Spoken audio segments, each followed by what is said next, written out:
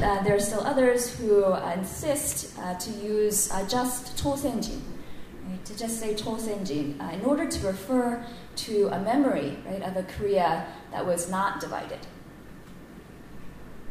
So this word becomes oriented towards the past, right? This memory of a time when it wasn't colonized,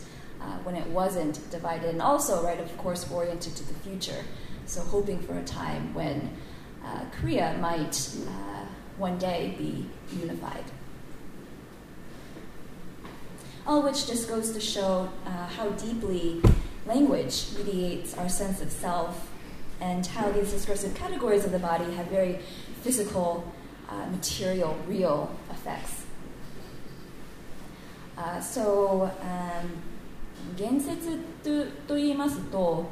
なんか言葉でとどまるレベルだとなんか思われがちだと思うんですけれども、そうじゃなくて、本当に深く、なんか言葉を通しての、物質的な、政治的な結果をもたらしているんだということをこちらの方で、強調したいです。So also in the article that I wrote,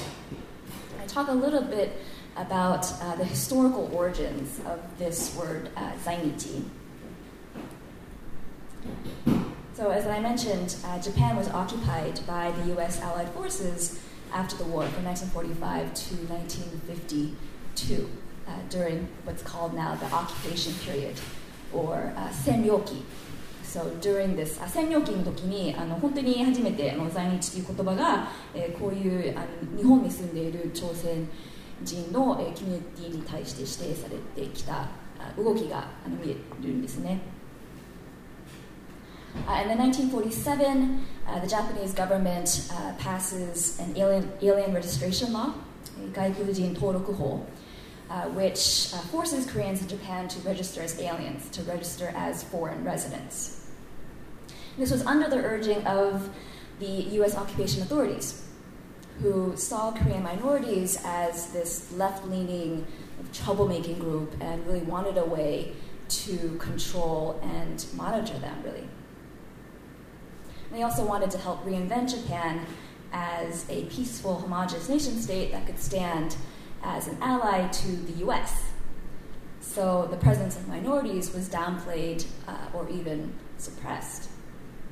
And this is something that has continued to the present day. I myself wasn't even aware of these Zainichi Korean communities until I first came to Japan as a college student. I learned that there are historical reasons why Westerners might perceive Japan in a certain way.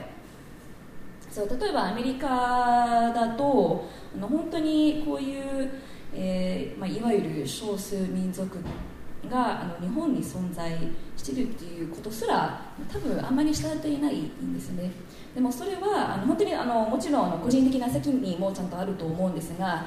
それだけではなくて本当に歴史的な原因があるわけです。でその歴史的な原因を私たちはアメリカ人として今話してるんですけど、私たちをちゃんと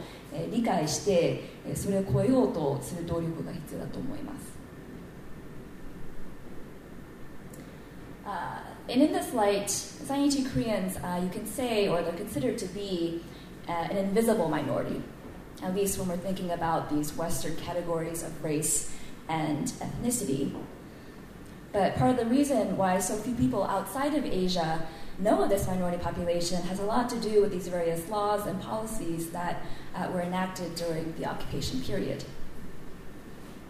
But I believe that these perceptions do a great injustice to the diversity of people and literatures and communities that do exist within Japan. That diversity may take different forms from what's found in other places in the world, but that doesn't mean that it's not there, and that we can't find ways to translate those experiences into meaningful dialogue. So in a way, studying Zainichi literature for me has really given me an opportunity to think about the limits of language itself and the ways linguistic nationalism and national identity intersect in the formation of modern literary canons. Okay, so じゃあ最後に今までの自分の研究について、そういう在日朝鮮人韓国人文学とその歴史の重要性について、ちょっと説明させていただきたいと思います。すでにご存知かと思いますが、日本の植民地における同化政策は朝鮮作家による、いわゆる日本語文学、日本語で書かれた文学テクストを多く生みました。しかし1945年に日本の無条件降伏とともに朝鮮が解放されて、朝鮮の国語が日本語ではなくて再び朝鮮語として指定されたんです。つまり植民地時代は、朝鮮台湾も含めたんですけれども、植民地では、国語を日本語に指定されたんですね。でも解放されたらもうすぐにまた朝鮮の場合だと朝鮮語に、なったわけです。その結果、朝鮮人による日本語文学は、朝鮮の文学キャノンから排除されたと同時に、日本のいわゆる、国文学っていうジャンルからも排除されました。で、私の研究では、これらの忘れられてきた文学作品に注目することで、文学のキャノン化の問題とか、あと東アジアにおける帝国意識の形成を考察する新たな視点を提供したいと思っております。つまり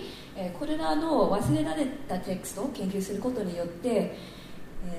当然だと思われる国民とか、国文学とか、人種とか民族とか、そういうような意義が当然じゃない、本当は当然でないことが見えてくるのではないかと思われます。で、何を研究するべきか、何を文学として認めていいかのではなくて、文学とか、そのものの思想や構造を分析することで、常に新しい視野を獲得することができると確信しております。So that's a very basic, very quick explanation, I guess, of where I'm coming from and being interested in this subject. And I'm going to leave it there, so we have room at the end maybe for some questions and answers. So, ありがとうございました。